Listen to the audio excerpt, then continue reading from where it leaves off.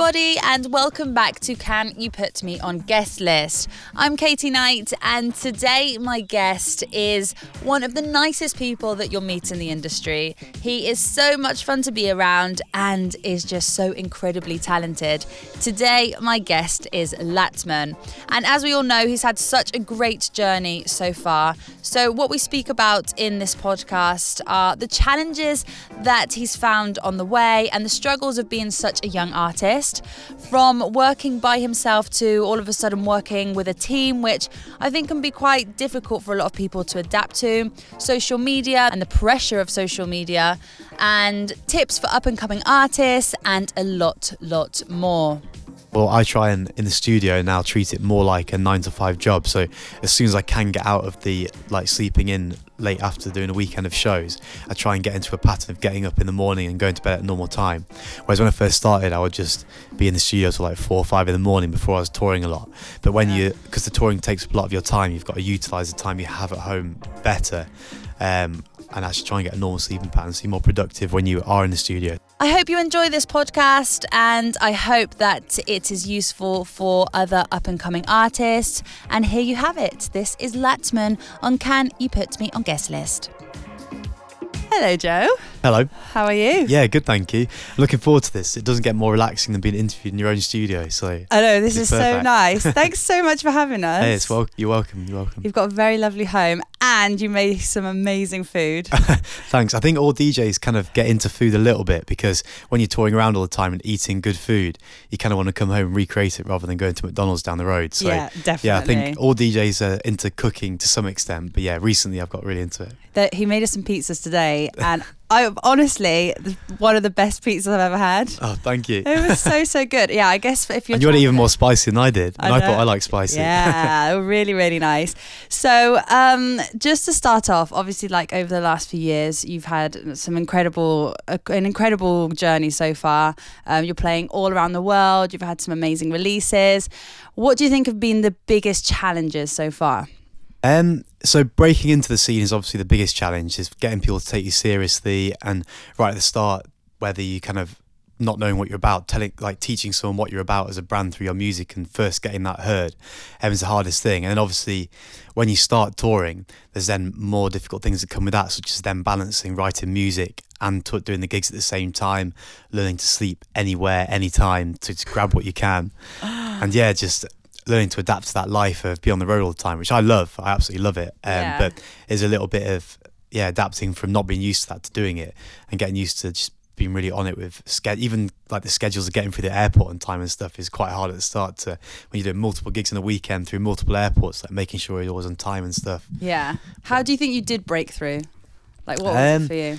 So it was through being a resident at a club in Nottingham for many years, and then basically just making contacts with all the people that came to play there, because it's one of the main stop-offs on the UK club circuit for DJs touring in many genres, from techno to house to tech house, and tech house is obviously specifically what I was into mainly. So I would get put before warming up for all the DJs that came to tour, not just with what I was into, but they would help me out and put me before the people that knew I wanted to become friends with. So because I was playing before them, they had a little bit of respect, or felt they had to at least talk to me. So they did. And then over time, when I felt my music was good enough, I gave it to those people I'd made friends with. And yeah, they started playing it. It got into the hands of people like Danny Howard and Pete Tong and stuff, and they started playing it, and that helped me get known, really. Because I was just looking in your studio, you won Best of British Breakthrough. Oh, yeah. Is that 2017? Yeah, 2017. That was I won that. Wow, you've done so much so far, since then, haven't you? Yeah, I know. It's incredible. I was actually really sad about that, because when the actual award ceremony was, I was in Australia on tour, so I couldn't actually go, and I think Attilio had to go get it for me. Did he? I wanted to do what they did at the Brit Awards, where they put a video on the screen sorry I couldn't be here, but I'm in Australia. No, I didn't get to do he just that. went up anyway, thanks. Yeah, no. But yeah, I was really happy to win that, aside of the fact that I couldn't be there. Yeah, that's incredible. And obviously as well, this industry is growing so quickly, and there are already like so many established artists. And yourself, because you're really young. Well, how old are you? I'm 27. Yeah, I'm still quite young in the music scene. Young, you are. But when I started, I was really young in the music scene when I first started touring. How old were you when you first started? About 23, really, when I first started touring a lot. So young. Maybe even a little bit earlier when I started playing some shows, but when I really started touring a lot, about 23.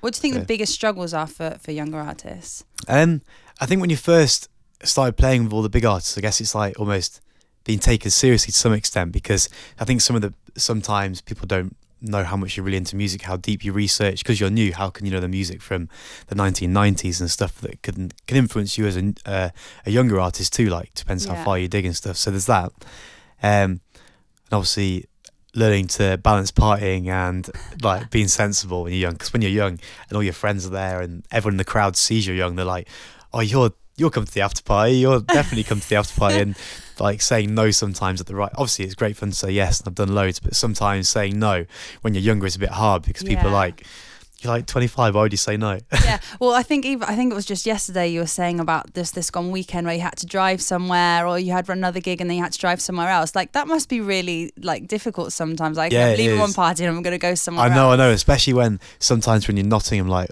loads of my friends and stuff were here, and I had to actually go to another gig, and I came back and they were still after party in my studio, and I got back from Bournemouth. In here. Yeah. Yeah, that must be really, really difficult. So how do you actually deal with balancing touring, writing music, and obviously there's like a whole admin side to it as well, because you still have to answer emails, and you've got a team that you work with as well. So how do you find all the balance? I think as you've been going longer, your team realises you get worse on emails and kind of has your back more in that sense. Ask Attilio, I'll tell you about that. But I think you've got, as you're doing it longer, I try and in the studio now treat it more like a 9 to 5 job. So as soon as I can get out of the like sleeping in late after doing a weekend of shows, I try and get into a pattern of getting up in the morning and going to bed at a normal time. Whereas when I first started, I would just be in the studio till like 4 or 5 in the morning before I was touring a lot. But because the touring takes up a lot of your time, you've got to utilise the time you have at home better. And actually try and get a normal sleeping pattern, so you're more productive when you are in the studio. So I think there's that. That's the main thing I've changed really over time, I think. What about like staying healthy and like eating and stuff? Because obviously like you're all over the world, and like obviously you'll spend a lot of time in airports as well. So airports is the most difficult thing, especially in countries where healthy eating isn't so much of a priority. Sometimes it's really difficult to get healthy food, and even if it looks quite healthy, sometimes it's really salty or processed. So in airports that is a real problem. I try and actually avoid eating in the airport as much as I can, just because even if you eat just before the airport, you can go take a packed lunch. Take a packed lunch, yeah. Get the Toy Story lunchbox out.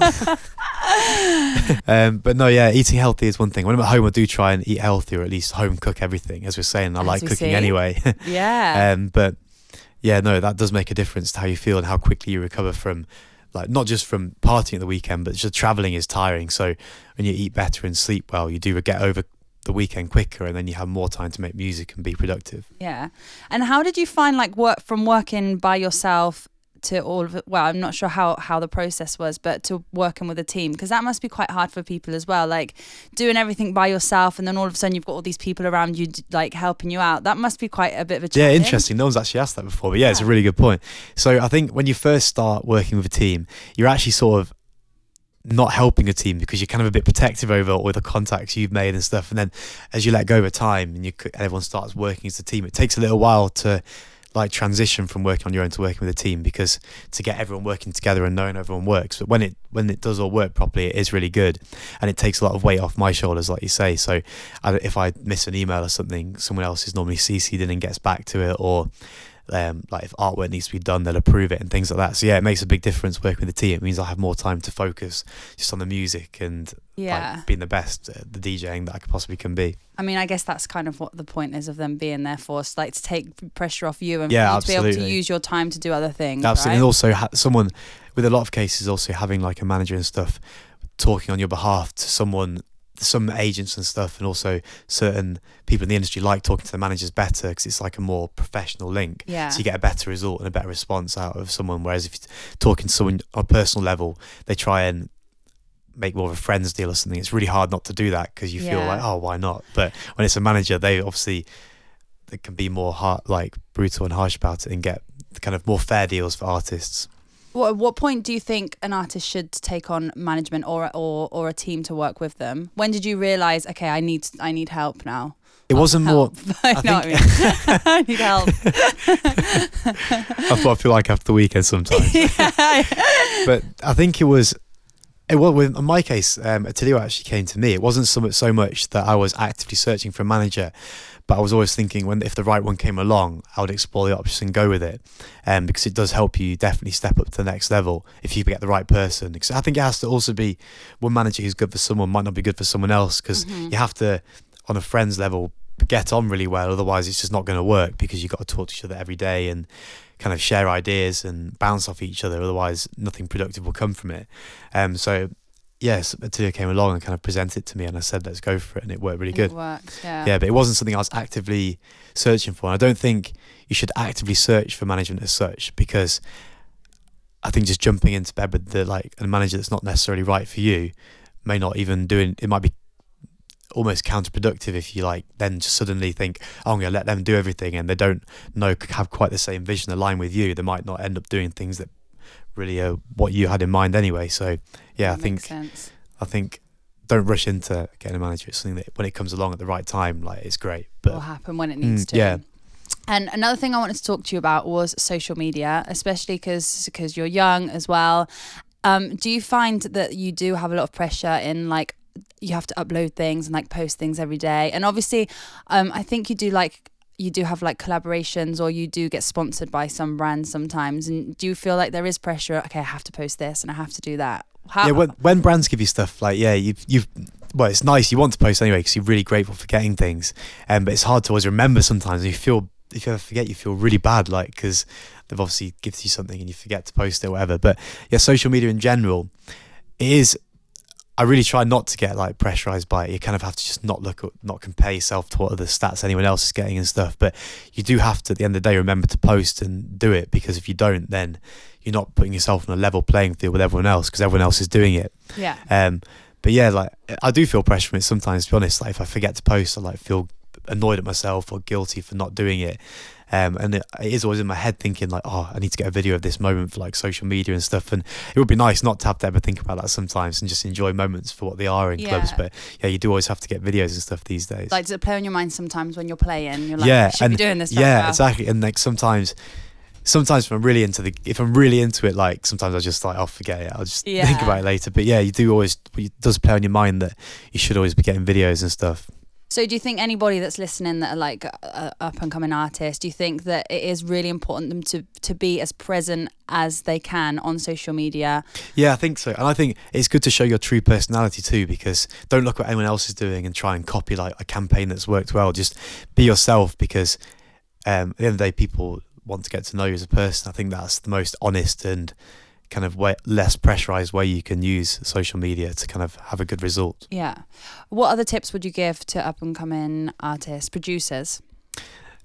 Just try and don't be influenced by what other people are doing. Just try and do something unique and be yourself, because at the end of the day, everyone's looking for something unique, and a lot of music out here recently that's not amazing, whatever, is because people are trying to copy other people and replicate something that's done well for someone else, but what's done well for someone else has been done. So I think just try and do something unique and not try and be too take inspiration from people. Don't copy people, because it makes it boring for DJs as well when you're looking for music, just hearing the same things over and over. So just try and really think outside the box a bit and do you. Yeah. And finally, this podcast is called Can You Put Me on Guest List? Yes. So my question for all of my guests is, do you have a guest list rule? Yes, I do. If someone asks me to put them on the guest list, and I do, and they don't show up, they got 2 strikes. If it happens again, never getting guest list ever again. You really do Yeah, that? That's quite harsh, isn't it? But yeah, that's true. 2 strikes. I think if someone asks you for guest list and you use a spot for them and they don't show up, I'm happy to do it, but if they don't show up, then that is actually really annoying. Yeah, I think that's really rude. So yeah, if that happens twice, then that's it. They're out. Yeah, so if you're listening, turn up. Joe, thank you so much. You're welcome. And thank you again for good to chat having us to you. here. You're welcome.